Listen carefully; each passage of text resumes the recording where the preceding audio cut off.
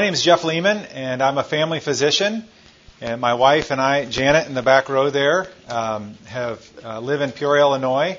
We spent 9 years in North India working with the Emmanuel Hospital Association, and we've been back in the States for about 10 years now for family issues and parents. So that's kind of our background, and we're going to start.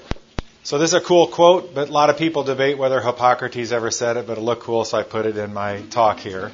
But there is a lot of truth to this, and that's some of the things that we're going to talk about today. One disclaimer. I don't think food can fix everything. I'm a doctor and I prescribe lots of medicine. And so, I think that there are some people who take this topic to the extreme, and I'm not one of them. So some objectives that we're going to cover today, what do I want to get to, is that I actually believe that there is evidence and strong evidence that the right food can not only prevent but actually reverse disease. And I'm talking about mostly chronic disease that we face in the United States. Obviously not all disease, and obviously it's not a perfect formula. We live in a fallen world with fallen bodies. And so this should never be like, I eat really healthy and I exercise and I don't smoke, but I still have hypertension. That's the fallen world we live in. But we also want to appraise kind of some current nutritional controversies and look at the data. I want to think a little bit through this. I would love to have more data from global. There just is not a ton of data on global data on this, and so we're going to stop every little bit and try to extrapolate. Unfortunately, the Western diet, the SAD diet, the standard American diet, has actually permeated most of the world, and obesity rates that are climbing around the world are greatly due to our exports. And then just to think about as a matter of stewardship how this affects us personally. So here are some disclaimers. Nutritional studies can be really challenging, and there's a lot of confounders. I'm not a nutritional expert. I just read the literature a lot, and this is something that I'm very passionate about. And I'm passionate about it because a couple of things. When I lived in India in a rural village, we hardly ever saw poor village people struggling with the Western diseases. But those Western diseases are exploding in India right now. I think about 10 years ago, a medical student came, or a resident came and started in our program here, and she was just blown away. Actually, she was from Pakistan, and from a rural area, and she said, she was just dumbfounded. She said, in Pakistan, disease kills people. Here, people just kill themselves. And so there is some truth to that. Not all true. But one of the things, this is a terrible lecture. If I saw any of my residents give this lecture, I would give them an F. Because there's so much information, and there's not enough time, and there's too many words on the slides. And I know that, and I'm sorry. So a lot of trouble with the nutritional studies is that you put people in groups, but you don't know whether they really adhere to it, so it makes interpreting them hard. But we're going to be talking about low-hanging fruit here. Okay?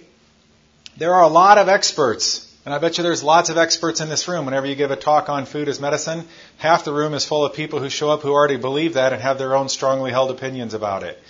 I'm crying about that because many of you probably know more about this than I do. But we're not going to get into talks about a specific vitamin. We're not going to get into talks about lectin or some kind of micronutrient because I think that those things have such a small relative impact to the things we're going to talk about today.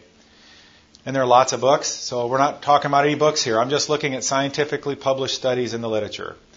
Okay, and most importantly, this is an issue of stewardship, not only for our own selves, our body and our health, and for our patients, but this is not something that we mean to turn into an idol.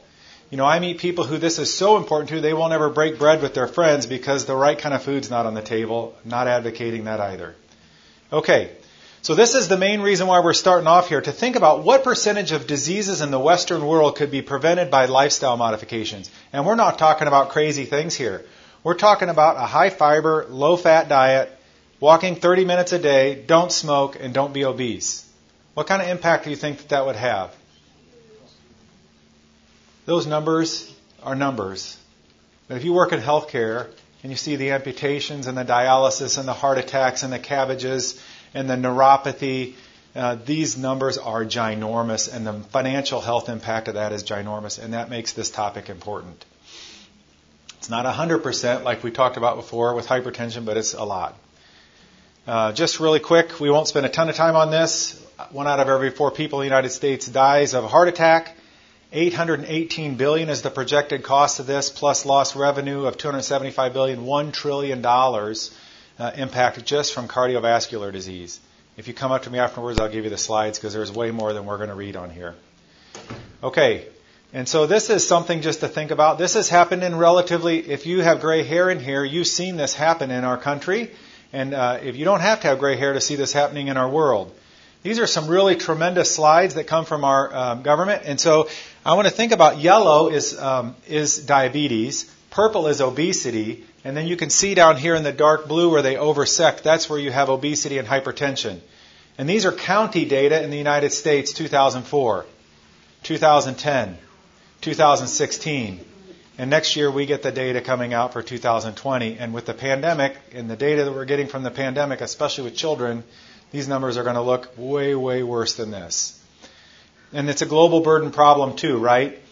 So these are number of diabetics numbered in the millions in the world from 1980, when I was in high school, until this is only 2014. And there's no new data graphs of this out yet, but they got delayed. The production of this got delayed by the pandemic.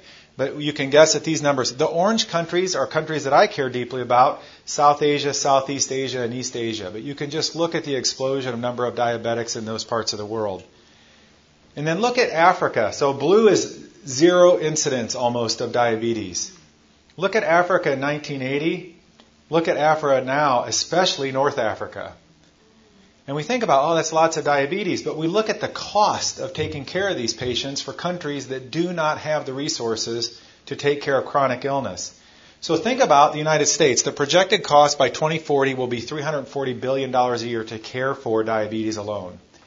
Now, there's going to be a lot of diabetics in Africa, and their projected cost of covering that is about $6 billion.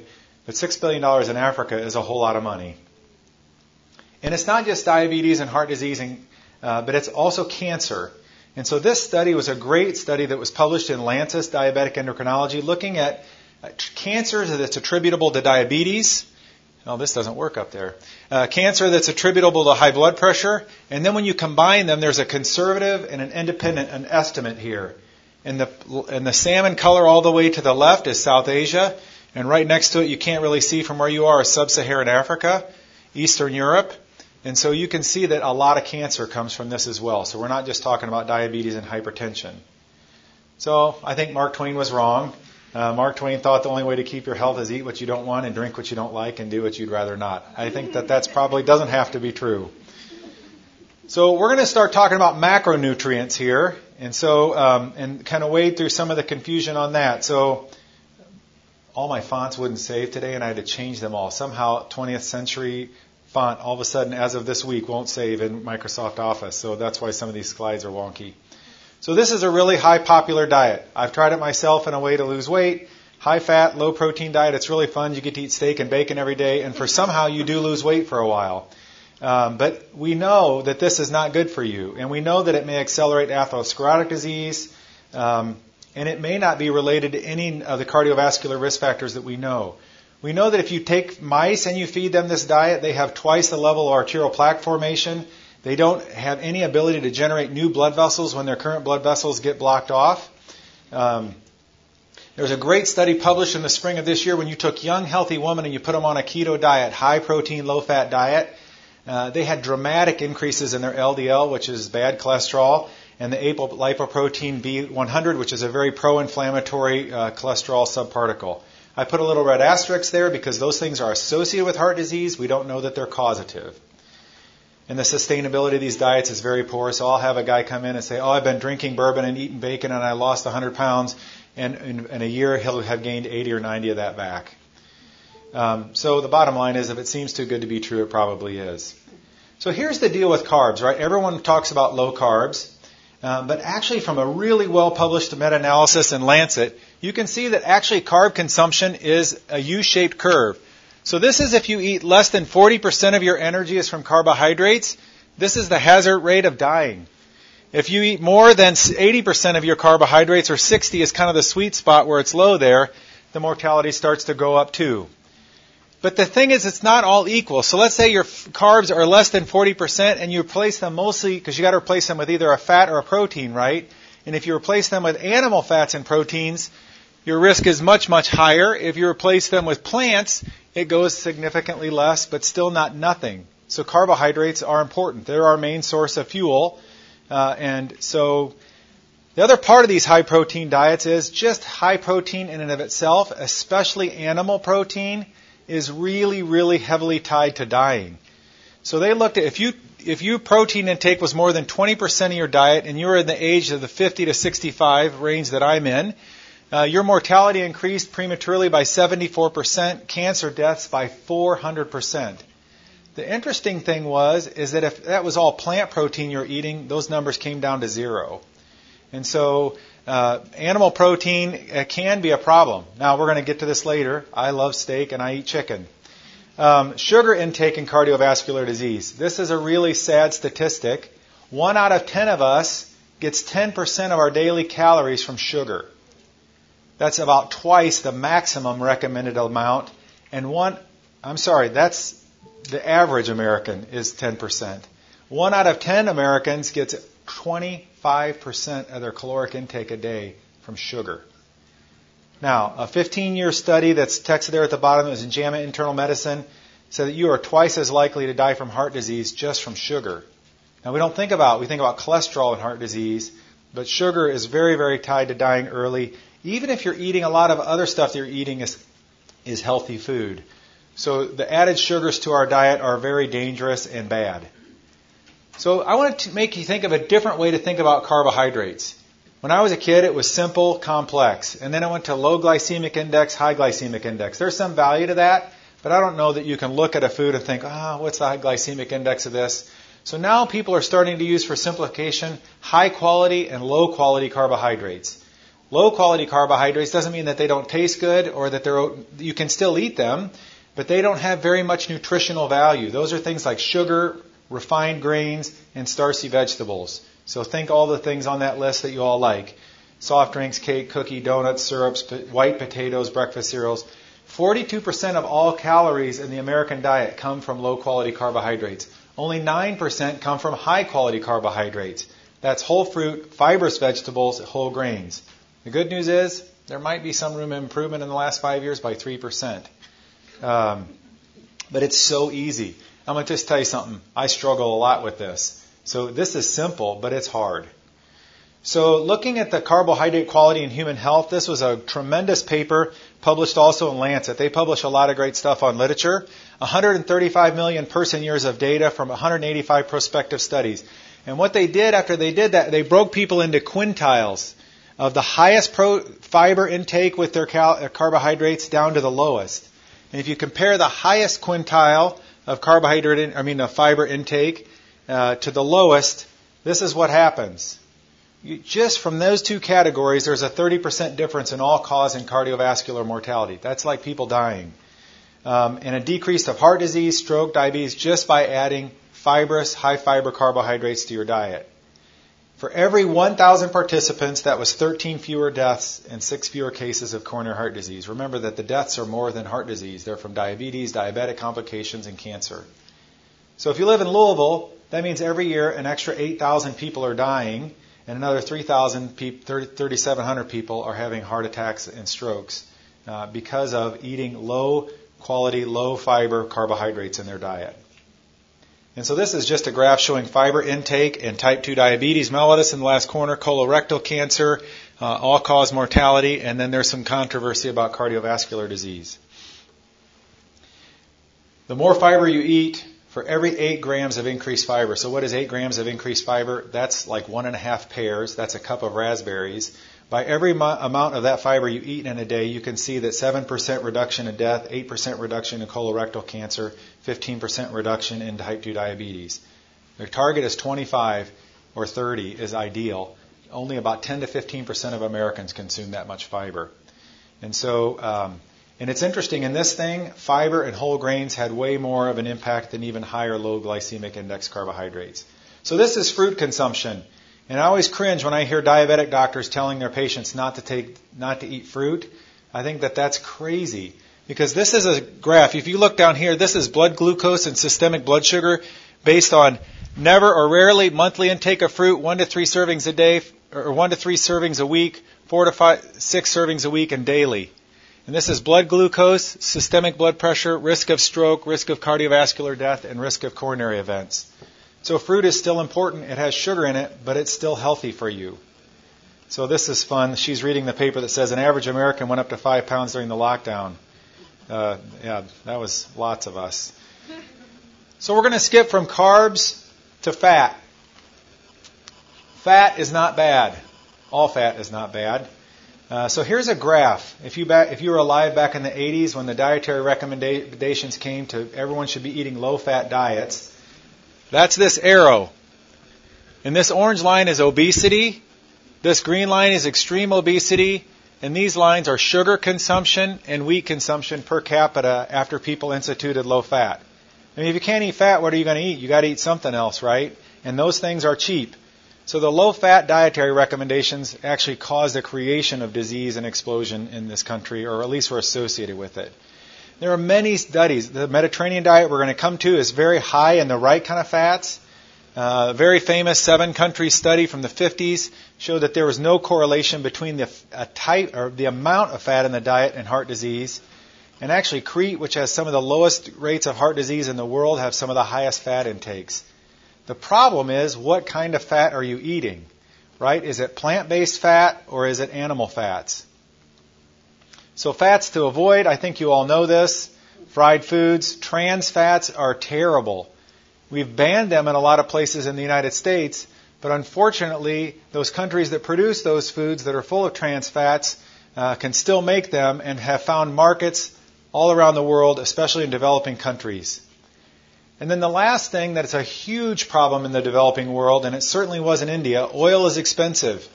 And so families that use oil to cook in their houses, at least in India and Pakistan where I know about, they will use it and use it and use it and use it and use it. And every time you use it, you are causing oxidative regeneration, which just becomes very, very carcinogenic and thrombogenic for problems related to cardiovascular disease. So this is something to think about if you're working in a resource-limited setting where people use a lot of cooking oil. This is Santa Claus in New York City. The kid said, wow, banning trans fats had an impact. So the other thing, though, that we talked about fats, you can think about animal fats or you can think about plant fats, but there's kind of a different way to think about this, and that is omega-6 fatty acids, largely in grain-fed meat. But if you think about meat like deer, venison, grass-fed beef, that ratio changes quite a bit, and there's a lot more in grass-fed animals, higher ratios of omega-3 fatty acids. Omega-6 fatty acids are important for us, but most research diets show, like the DASH diet, the Mediterranean diet, show that ratio of omega-3 to omega-6 should be at least 1.5 or 2 to 1. And we'll come to that a little bit when we think about what kind of fats people are eating. So what about olive oil? 32 studies in one meta-analysis. The more you ate, the less your all-cause mortality, cardiovascular disease, and strokes. I'm going to skip down to the bottom one here, the Predimed trial that many of you are aware of if you have any interest in nutrition. It was in the New England Journal of Medicine back in 2013. And they had people who are at high risk to develop heart disease, and they put them in 3 arms, and one of the arms drank a liter of olive oil a week, or consumed a liter of olive oil a week. They actually had a 30% reduction in their primary endpoint, which was MI, stroke, or death. And so it's clearly that fat intake in and of itself is not bad. It's what kind of fats they are. And then we get into processed foods. Very interesting trial this was actually 2 years. I didn't put that on here. So they found a bunch of guys and they said, hey, don't eat these 6 groups of food. Margarine, butter, processed vegetable oils, cream, processed meats, and sugar-sweetened drinks. At the end of that time, they had almost no contact. 51% said, yeah, I was really adherent to that diet. Of those 51% who were adherent to that diet, 56% of them had weight loss greater than 5%, and their A1C, if they were diabetic, was down. There were no calorie restrictions, nothing else. They were just told to avoid these groups. In fact, the people who completed were more likely to eat more bread, dairy, chocolate, and fresh fruits than the other group was. And so this just tells you, even though you probably shouldn't, just go crazy with some of those other things, processed foods are bad for us. Oh boy. This is where I want the gray shield in front of me to protect me from flying objects. So most of my friends who are trying to get away from sugar and eating healthy go to diet beverages. The problem is there is no evidence, not one shred of evidence, that drinking diet soda is effective for weight loss. In fact, this study in 2008 showed that one serving a day increased your risk of metabolic syndrome by between 20 to 30%. A 2009 trial showed that it increased your hazard ratio, so 36% increase for metabolic syndrome, and a 67% increased risk for developing type 2 diabetes from drinking diet soda. In the review of the literature done in 2013, excessive weight gain, metabolic syndrome, type 2 diabetes, and cardiovascular disease, it's worse for you than regular soda. So this is a 2019 study, if you don't believe me. It looked at compared women who said they drink less than one diet soda a drink versus people who drank 2 a day, and they compared those two groups. The people who drank more than 2 Diet Cokes a day had a 31% chance of more increased risk of a stroke, 29% of a heart attack, and 16% of just dying more from any cause when you compared them to the group that drank less than one a week. And so there's a lot of other studies, risk of diabetes. They all say about the same thing, 2 to 3 times risk increase from drinking diet soda compared to other sweetened beverages. This was just published in 2019. This looked at quality of consumption of soda. So this is, if you're used to reading forest plots, the farther it is from this line, the more likely you are to die. This is all soft drinks. This is sugar-sweetened soft drinks. And this is artificially flavored soft drinks. Which of those two categories is farther from the line? Artificially sweetened beverages. They're not good for you. But I'll throw you a bone. Chocolate is. So this is actually a really nice systematic review and meta-analysis in Heart, in the Journal of Heart. And the right amount, we'll get to that in a second, what that is, decreased cardiovascular risk, decreased MI, decreased stroke. I say, well, it's kind of a vegetable, right? It comes from a bean. The problem is that it's about 45 grams a week is the sweet spot. That's a candy bar about that big once a week, or broken up in little pieces through the week. So chocolate is actually a good thing for you if it doesn't have a bunch of added junk to it. So we've kind of talked about protein, we've talked about fat, we've talked about carbohydrates. Now I'm just going to start thinking about those big categories tied not only to disease prevention, but also to talk about, can we start reversing disease? If you guys are familiar with this is a great trial done, the Blue Zone Diet. And what they did was they looked at 5 areas of the world where people live to be extraordinarily long and healthy lives. And those are the 5 areas you had here. It was the Seventh-day Adventists in Loma Linda, California, Costa Rica, a village in Italy, Greece, and Okinawa, Japan. And they thought, what are the things that are in common between these areas of the world where people are easily living to 90 or 100 years old?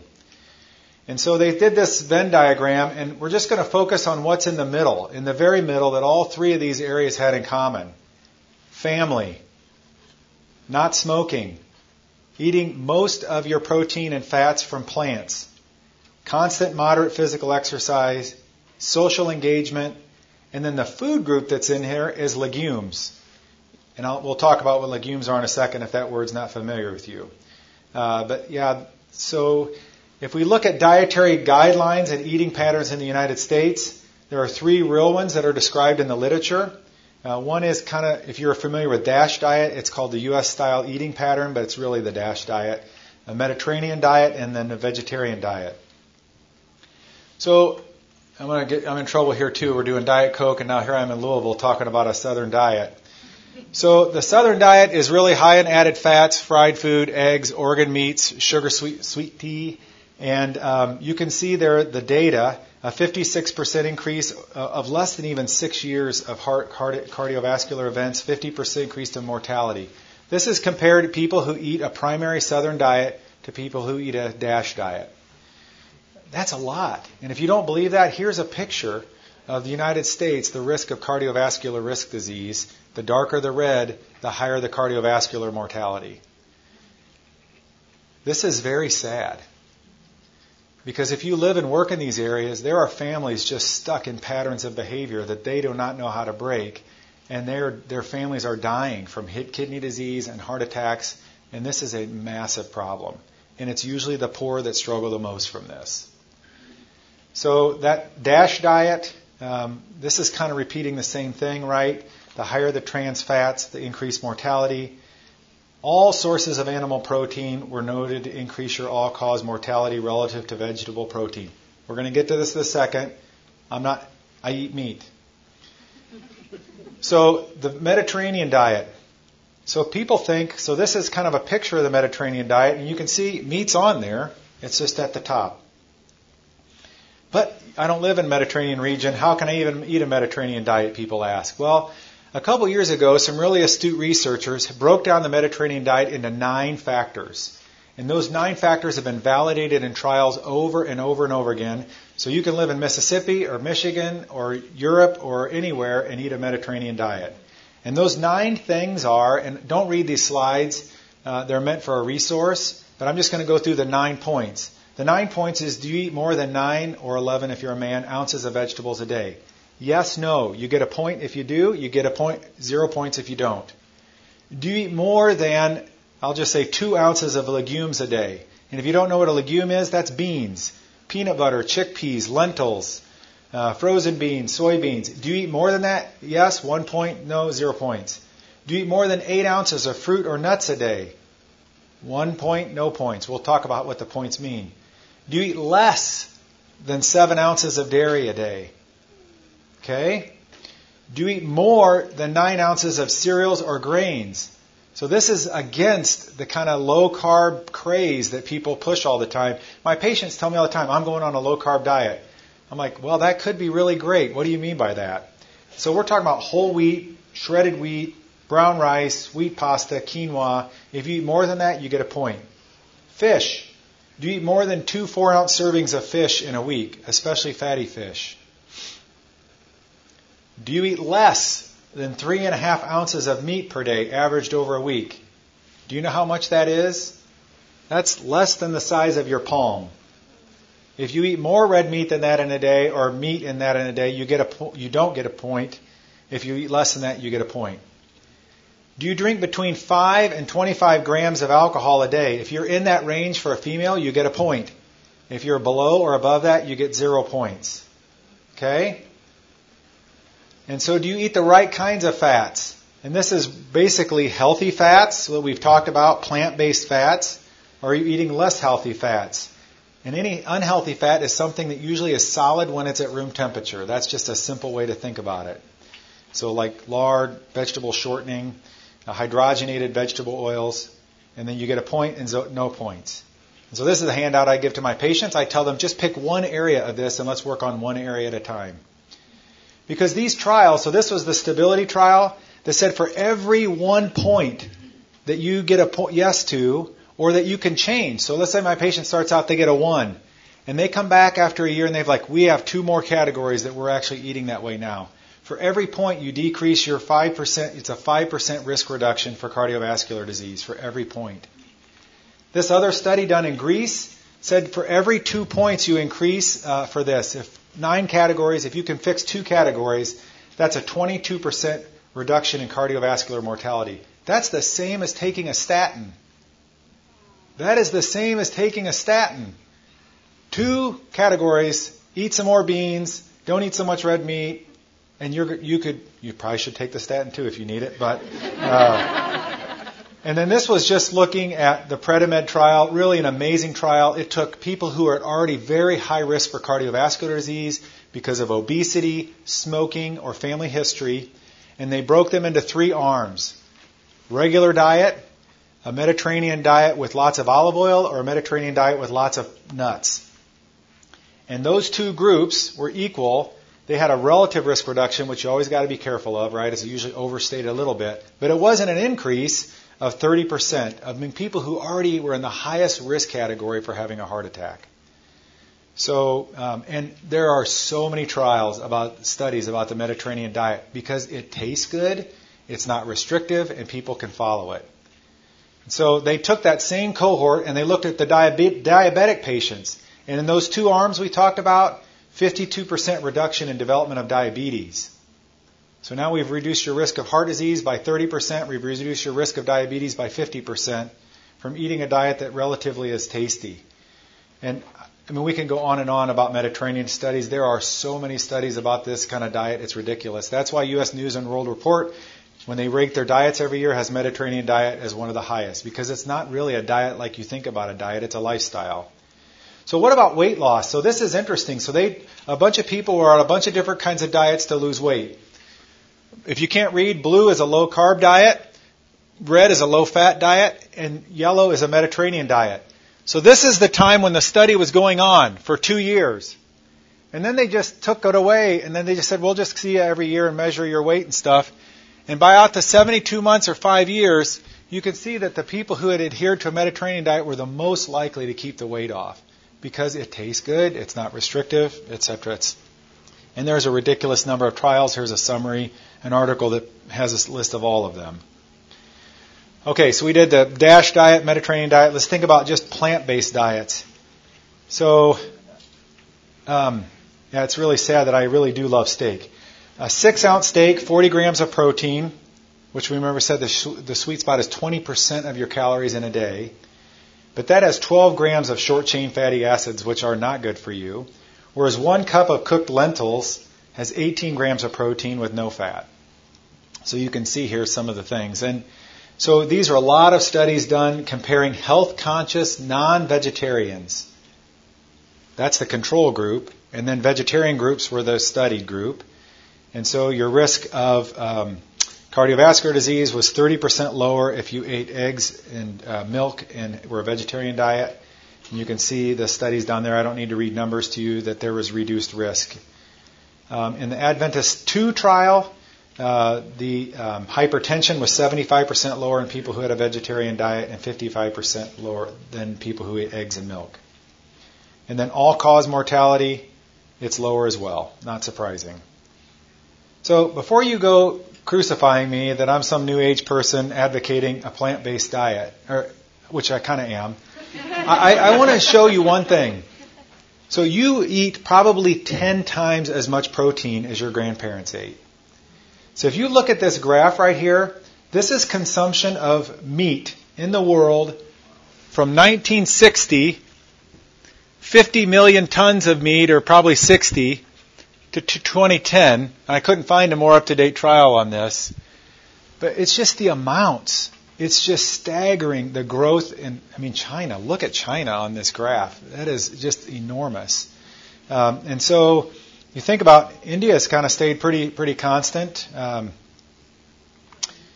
So I'm not and I don't think this is a religious thing. I'm just talking about the data. So maybe we just eat less, right? Meatless Monday, or if you haven't heard the word flexitarian, or some days you just decide you're not going to eat meat, just reducing the amount. All right, now to the exciting stuff. So when your patient's on a statin, on a beta blocker, on aspirin, on Plavix, is there any hope? And so we're going to look at 3 trials in a row here.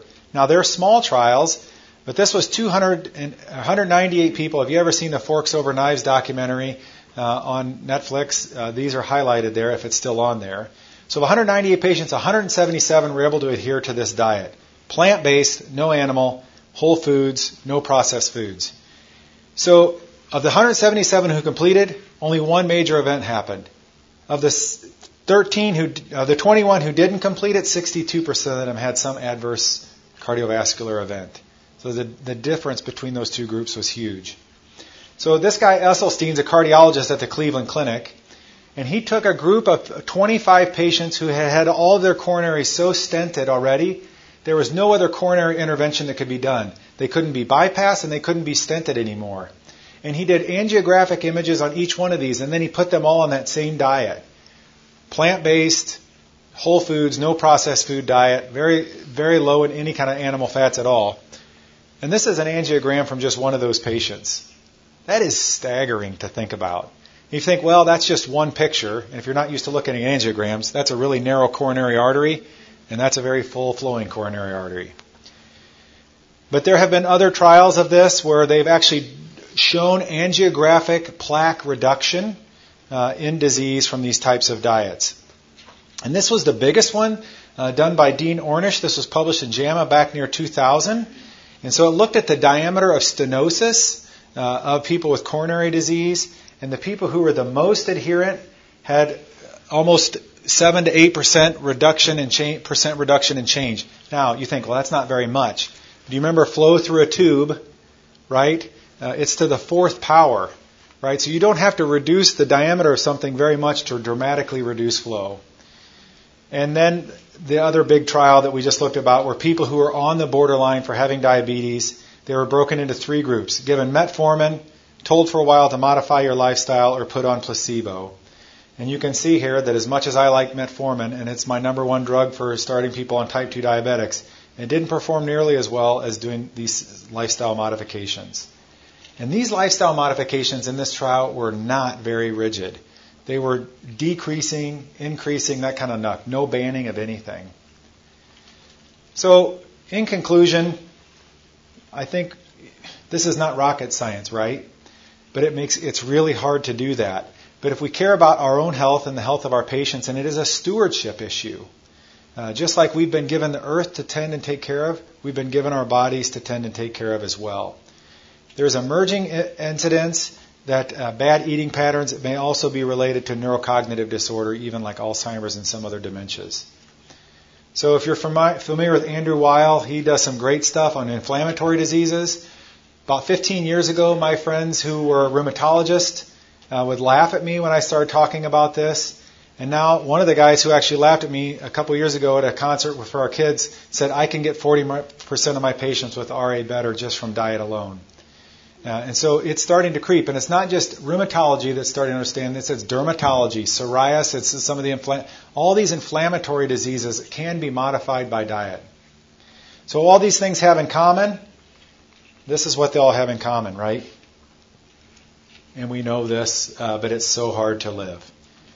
So you think, well, I come from a big family. Everyone in my family has heart disease, or everyone in my family is obese, or everyone in my family has hypertension. So there's this whole field of epigenetics, if you're familiar with that. That means your genes don't define you. And so they use a great study here where they took, I'll just show you here, the study in circulation. They took people who had 32 known obesity predisposing gene variants from family. Okay? I'm sorry, I'm standing right in the way for you guys.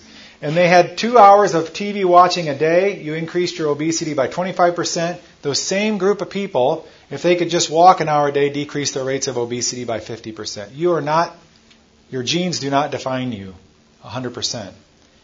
And then the last topic I'm going to talk about before we kind of start to slow down and close and have some reflection here. Bless the Lord, O my soul, and all that is within me. That's our gut. And there's a whole lot going on in our gut that we are just now starting to understand. And I got really in the weeds on this, but I've deleted about 15 slides this morning, so you're really praising the Lord for that as well. So depending on where you live in the world, so these are kind of genetic breakdowns and biotyping of different kinds of bacteria in our gut. Depending on where you live in the world and what you eat, the makeup of that biome of your gut bacteria vary dramatically. Okay? And so that's a lot of things. You have 100 trillion microbial cells living in your body. You didn't know that you were packing all that today, did you? But what do? They do affect digestion of our food. They metabolize certain medications. They synthesize vitamins. They detoxify carcinogens. They help keep the lining of our gut healthy. Now, I'm telling you that after me mocking my integrative medicine friends 20 years ago when they kept talking about leaky gut syndrome. But actually, leaky gut syndrome is not kind of a theory anymore. It's a true thing. That the endothelial lining of our gut becomes damaged and lots of bad stuff escapes out of our gut that's not supposed to escape.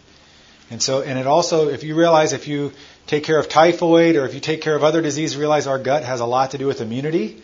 A ton of our immunity has to do with our gut. And it protects against bad pathogens in our gut. So here is a really interesting trial to think about antibiotics.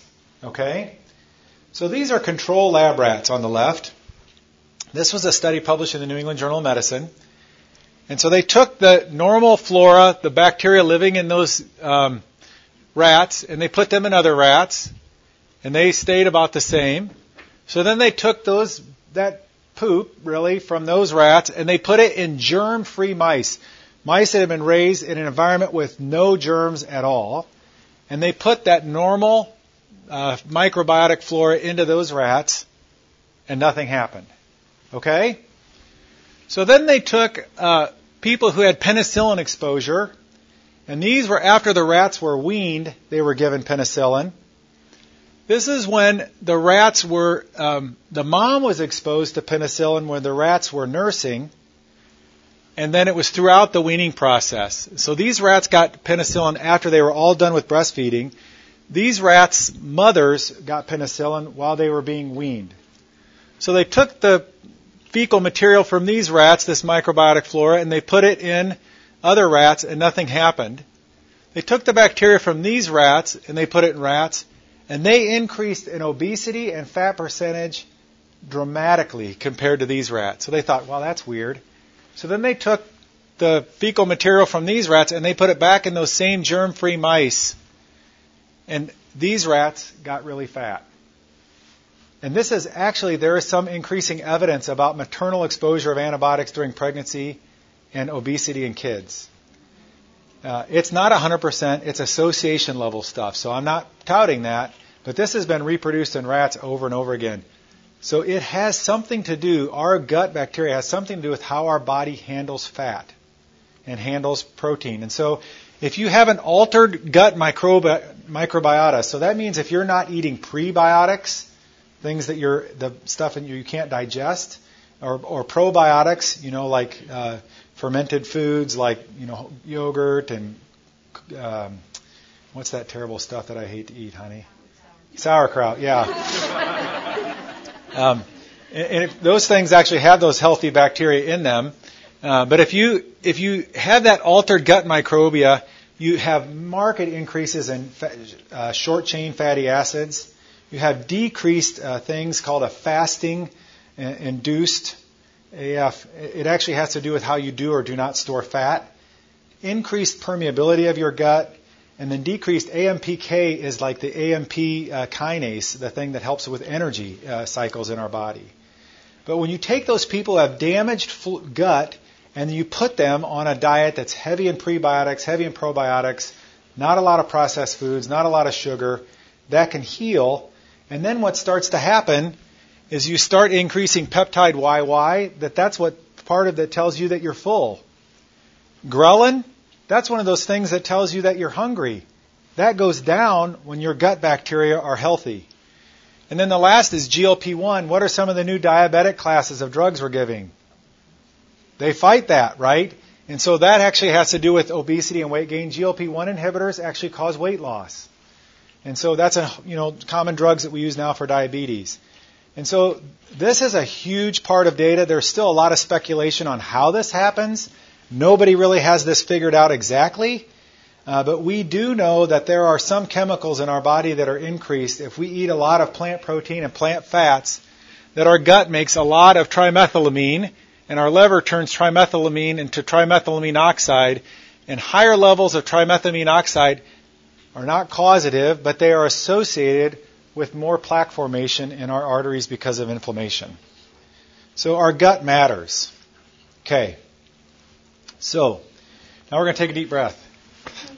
Woo! I'll take a deep breath.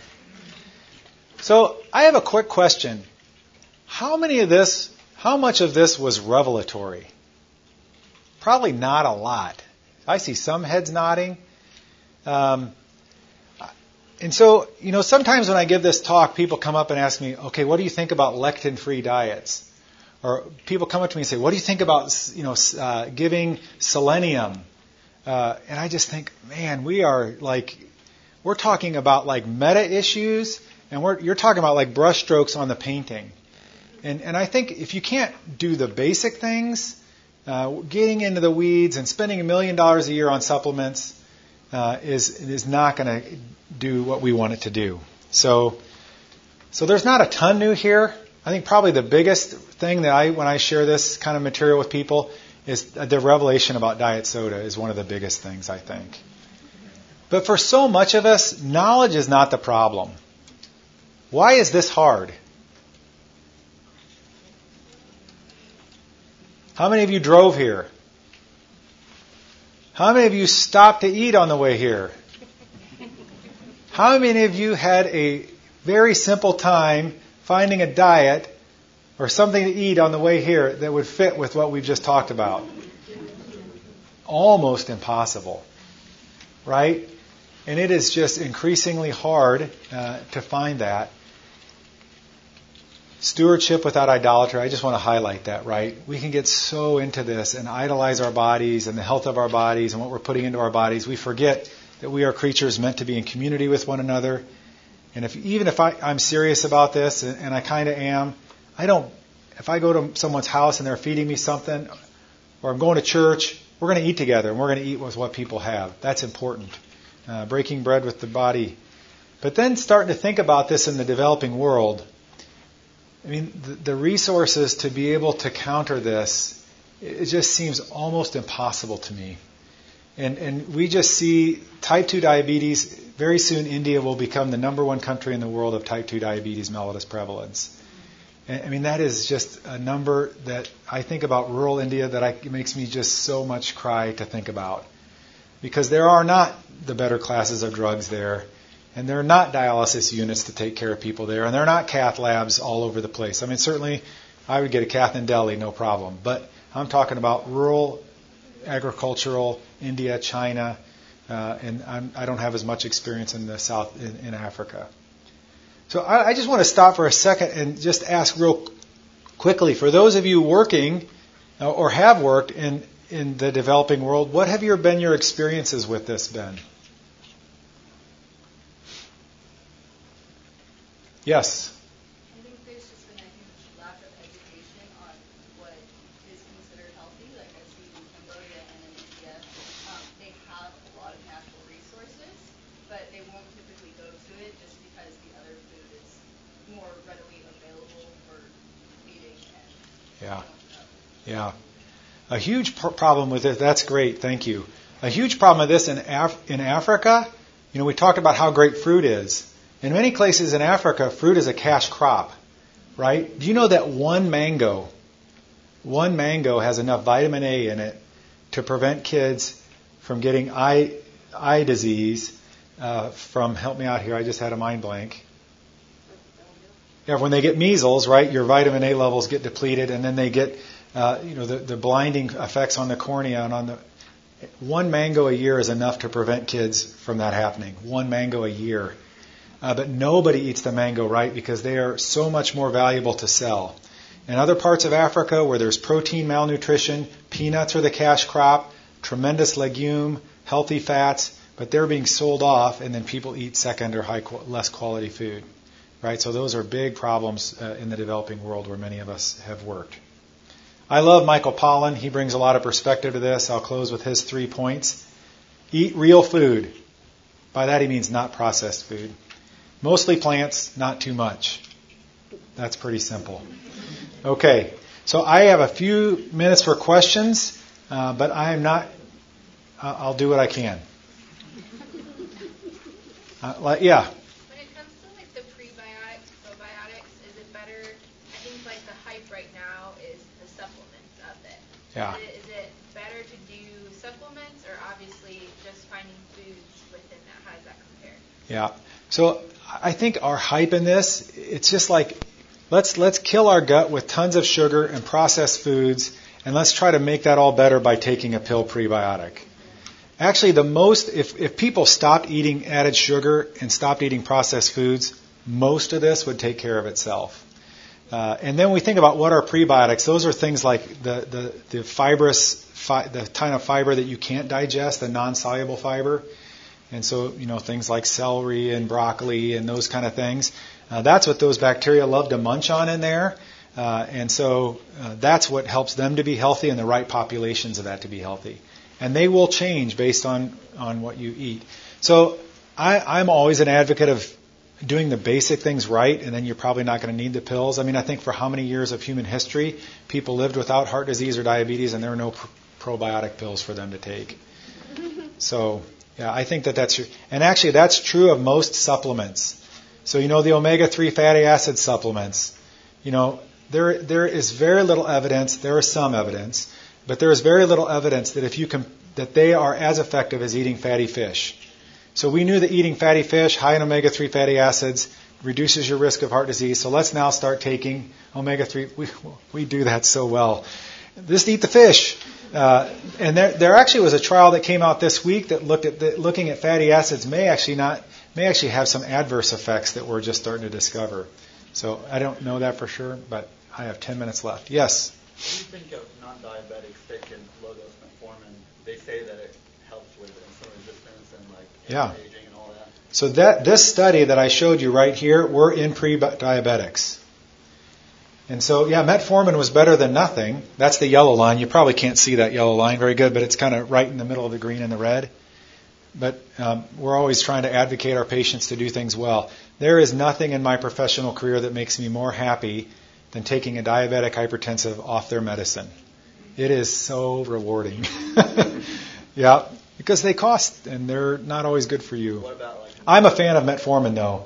It is my go-to drug for diabetes because I think the data is overwhelming that shows even if you don't lower your blood sugar with it, even if your A1C doesn't change, you have lower mortality being on metformin than any other thing. And insulin is not that way. Insulin is not good for you, and so that's why all these other options first, the SGLT2 inhibitors and the GLP-1 inhibitors, are better for you than insulin is.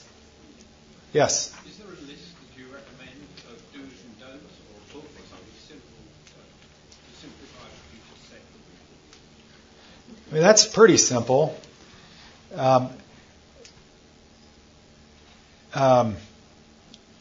Again, knowledge is not the hard part of this for me. I talk about this, and 6 months ago when I was talking about this, I was at my highest weight ever, and my BMI was 33. Because it's a spiritual problem for me. And when I get stressed out, my first place to walk is in the kitchen. So there are some great resources.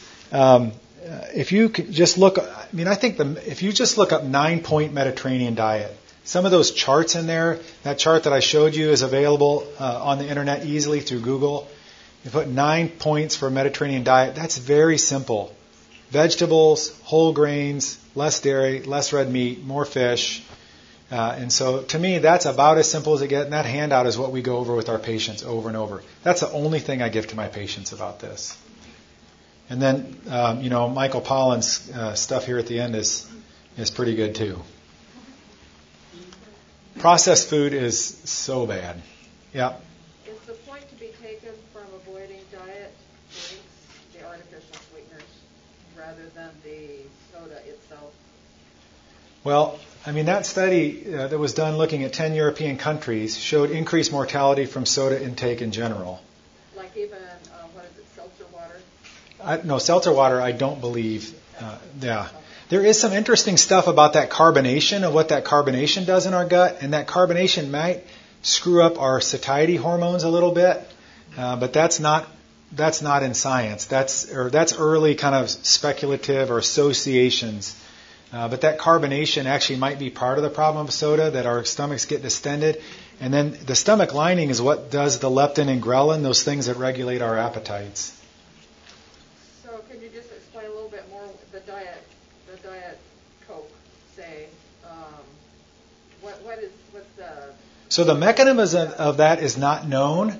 Although the artificial sweeteners, I think the two proposed mechanisms that seem to have the most sense to me have to do with our gut microflora, that those artificial sweeteners are somehow toxic or not good to the right kind of flora in our gut. And the other part of it is that the artificial sweeteners seem to mess with satiety. And so we're starting to realize so much about hunger and what are things that make us hungry and what are things that don't make us hungry. And I've seen maps of all the chemicals and it just looks like a rat's nest. It is very complicated. But there is no doubt that people that in the nurses trial, I didn't put it up there, nurses who drank diet soda more were more likely to be obese. There is something it does to our appetites, which is really sad because some of my friends who struggle the most with obesity are drinking a gallon of diet soda a day. Yeah. Yes? Any thoughts on gluten-free? Yeah, so gluten. Whew, I was hoping someone wasn't going to ask me that. I think if you have gluten sensitivity, you should be gluten-free. I think if we stop eating so much processed white flour, we would not have the problems that we have. There's a lot of stuff, too, that's really interesting to me. And again, I'm not an expert on this. But I've had friends who are gluten-free who go to Europe and can eat bread in Europe and do not have problems. And so there's it's the growth, maybe. All my family comes from a farming background, so be careful. Maybe it's from genetically modified wheat. I don't think we know 100%.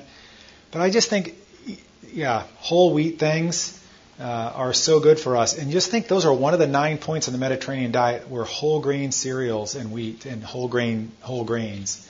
And so I think they've been unfairly demonized. And I think all the people who go on these gluten-free diets get better. Why are they getting better? Because they're avoiding processed carbohydrates. It's just a correlative thing, not necessarily a causative thing. There are certainly people I know who have celiac disease. I'm not downplaying that at all. Yeah. All right. Everybody go ready to eat some Jimmy John's? All right. Yes? If you come up to me and give me your email address, I'll email them to you. Okay. I might get a line here. Honey, you may need to help me out. Okay.